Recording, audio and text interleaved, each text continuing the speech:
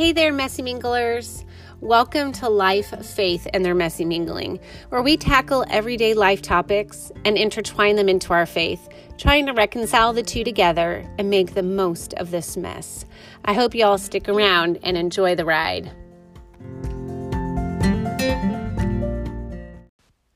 Hey there, Messy Minglers. Merry Christmas. We are so close to Christmas Day. Can you even believe it? It feels like this year went by in a flash, and I say that more and more every year that gets added onto my life. It's like everything that my parents ever told me about life going by fast is absolutely 110% true. And here I find myself at the end of 2018, and I wonder where on earth the year went. But with that being said, we still have a couple years left in 2018, and let's make them the best couple of weeks of the entire year. Today, we're going to talk about faith and ending the year strong. To me, ending the year strong doesn't necessarily mean that we kill ourselves to get to the end. And let me get into some things to explain what that means and what that looks like.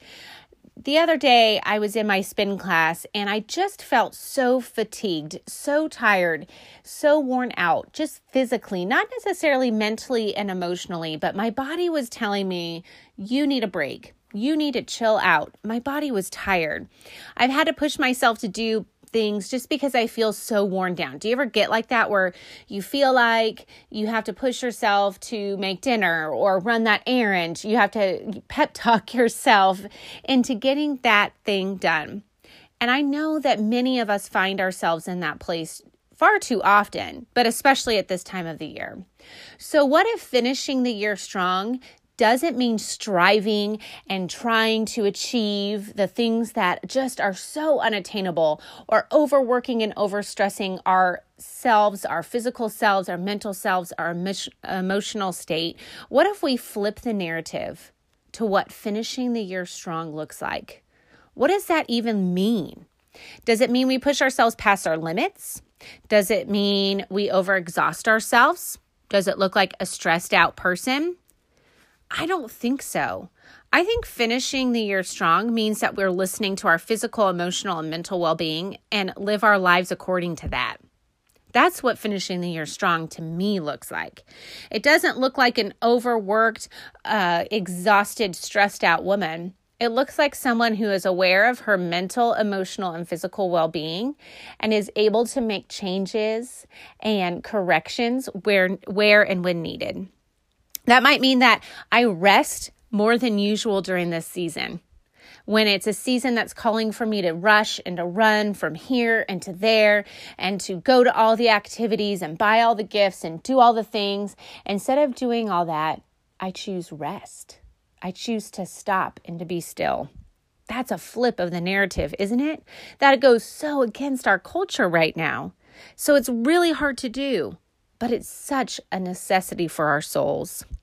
It might mean, when I flip the narrative to finishing the year strong, it might mean that I'm saying no to things I usually would have said yes to, and that I pull back on activities. You know, lately, everything came to an end for us right before Thanksgiving. All the kids' sports, they literally almost ended on the same day. And commitments and things of that nature. I don't have anyone in choir this year, which I've had in the years past. And so the month of December has been super quiet for us. And I really like Mondays because Monday Night Football, I don't even necessarily have to care about who's playing the game. I just like the buzz of the game in the background. It's that noise that makes sense during this time of year. Do you have anything like that? And then Tuesday rolls around, and the past couple of Tuesdays, I've sat around kind of twiddling my thumbs like, this is a really boring day. I don't know what to do with myself. I'm so bored. The kids are old enough to kind of occupy themselves. So after dinner, I'm staring at the walls thinking, it's 6:30. What am I going to do with myself? I'm not a huge TV watcher. I love to read a book, but when I sit down when the kids are awake and try to read a book, I get interrupted. It's inevitable. So anyways, it feels so different to me to be still during this season. It feels odd and a little uncomfortable, but it also feels amazing.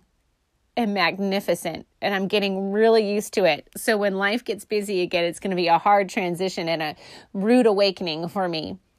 But what if we flip the narrative and we are given the gift of moments of no commitments and we actually enjoy it? Jesus, he was really good at flipping the narrative, wasn't he? Anytime you read a story of Jesus in the New Testament, he's just blowing the realities and the traditions and the laws of that time out of the water. He was the king of flipping the narrative. He pushed past the norms and the ways of that time and time again. And you know why he did it? He did it to be nearer to the Father. When Jesus decided to flip the narrative on what was typical and usual for that day and that age and that time, he was doing it for eternity.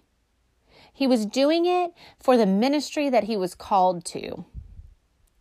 He did it to stay sane and to stay healthy. He worked miracles on the Sabbath, and people got upset. He went against the laws of the day, and people got upset.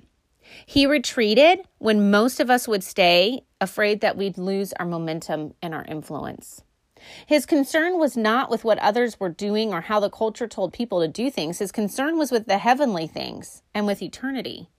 He lived out the center of the Father's will, and that's where we should reside too. If it's killing you, then that's not finishing the year strong. Jesus had opportunities to speak in front of crowds, and he knew when he was at his wit's end. He even knew when his friends were at their wit's end. And he retreated, and he told them to retreat and to rest and to find solitary moments to rejuvenate their souls. And when people had said it is the law to rest, he worked. He didn't hold to the tried and true schedule of the day. And that should give us permission to do the same. To say, I am not going to adhere to what culture is telling me to do to finish the year strong. I'm not going to be married to what everyone else around me is doing as that being the norm and what I should be doing too. There's no FOMO in finishing the year strong. There's no fear in missing out because you're not missing out on anything. It's your life to live, not hers, not in the lane next to you, but in your lane. So how do we finish the year strong? Well, what does that look like to you in your life? What are your goals? What are your aspirations? What do you have left to do this year? Have you sat down and written it out? It's not going to look like her. It's not going to look like the girl next to you. So don't try to force it to look that way. It's not supposed to. It's supposed to look like what God has ordained for you to live out, not for you to try and live out her story. Write down the things you want to accomplish, or even write down the things that maybe feel a little overwhelming that you want to pull back on. Something about seeing all of that written out, it helps us process it. I'm such a visual learner. I love listening, but there's something to me about writing it down or seeing the picture or physically working it out that helps me to understand it better. Write out. There's about 2 weeks left in 2018. Write it out. What does that look like? What are some goals that you haven't yet achieved? Don't try to achieve unattainable goals, but you can still have them and work towards them. Keep working, keep pressing, and pull back where you feel like you need to pull back. If it's killing you, then it's not finishing the year strong. We can also finish the year strong by, instead of trying to do it all, or like I said, instead of trying to achieve that goal in the next 2 weeks that we made way back in January, we just do the next best thing that's right in front of us.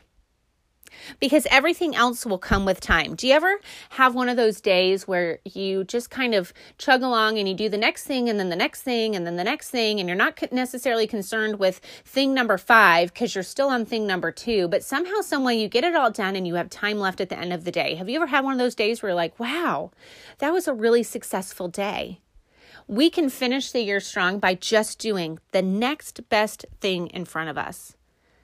And realizing that everything else, it'll come with time and we'll get it done. We also need to remember in finishing the year strong that Jesus pressed against the norms and expectations of his day, and so we can too.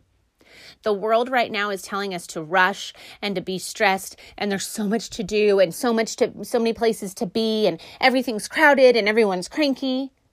But if we take a step back and we press against the norms and expectations of this day, and we're kind to others, and we're not in a rush, and if we don't get to that errand, it's okay, then we're going to bring a little peace to our lives, and we're going to be able to finish the year strong. Before we wrap up, I want to give you a challenge. You know, I like to encourage you and challenge you. Those are my two favorite words when I talk on the podcast or in my Monday musings online. I like to use the words encourage and challenge.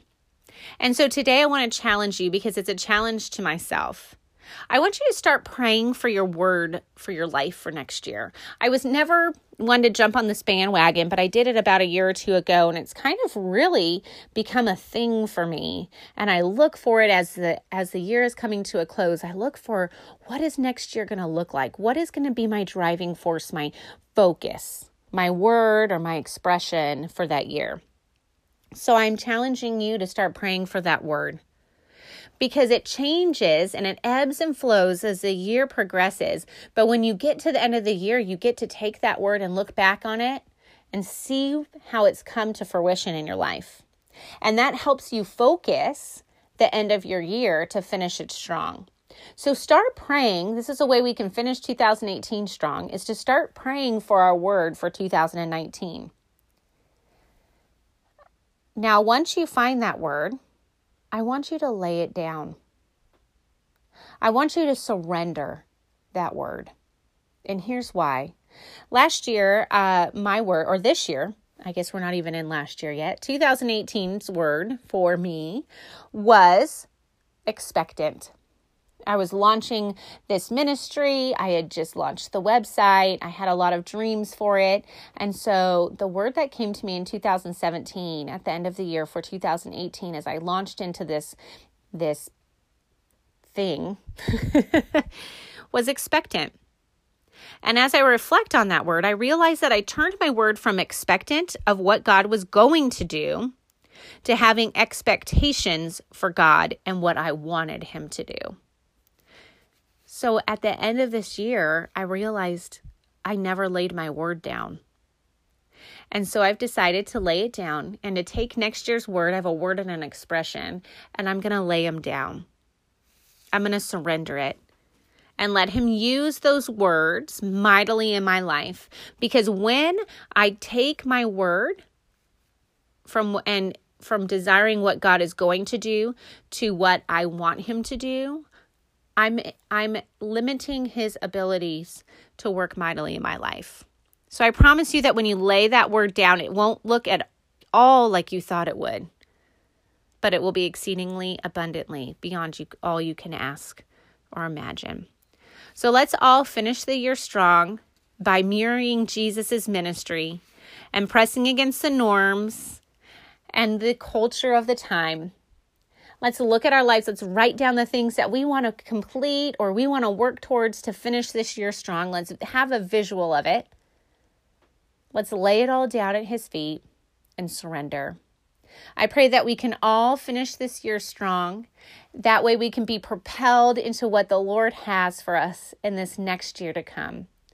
Have a very, very Merry Christmas and the happiest of New Year's. And I will see you and talk to you and be able to be in community with you, figuring out this life, faith, and their messy mingling together in 2019. Y'all have a very, very Merry Christmas.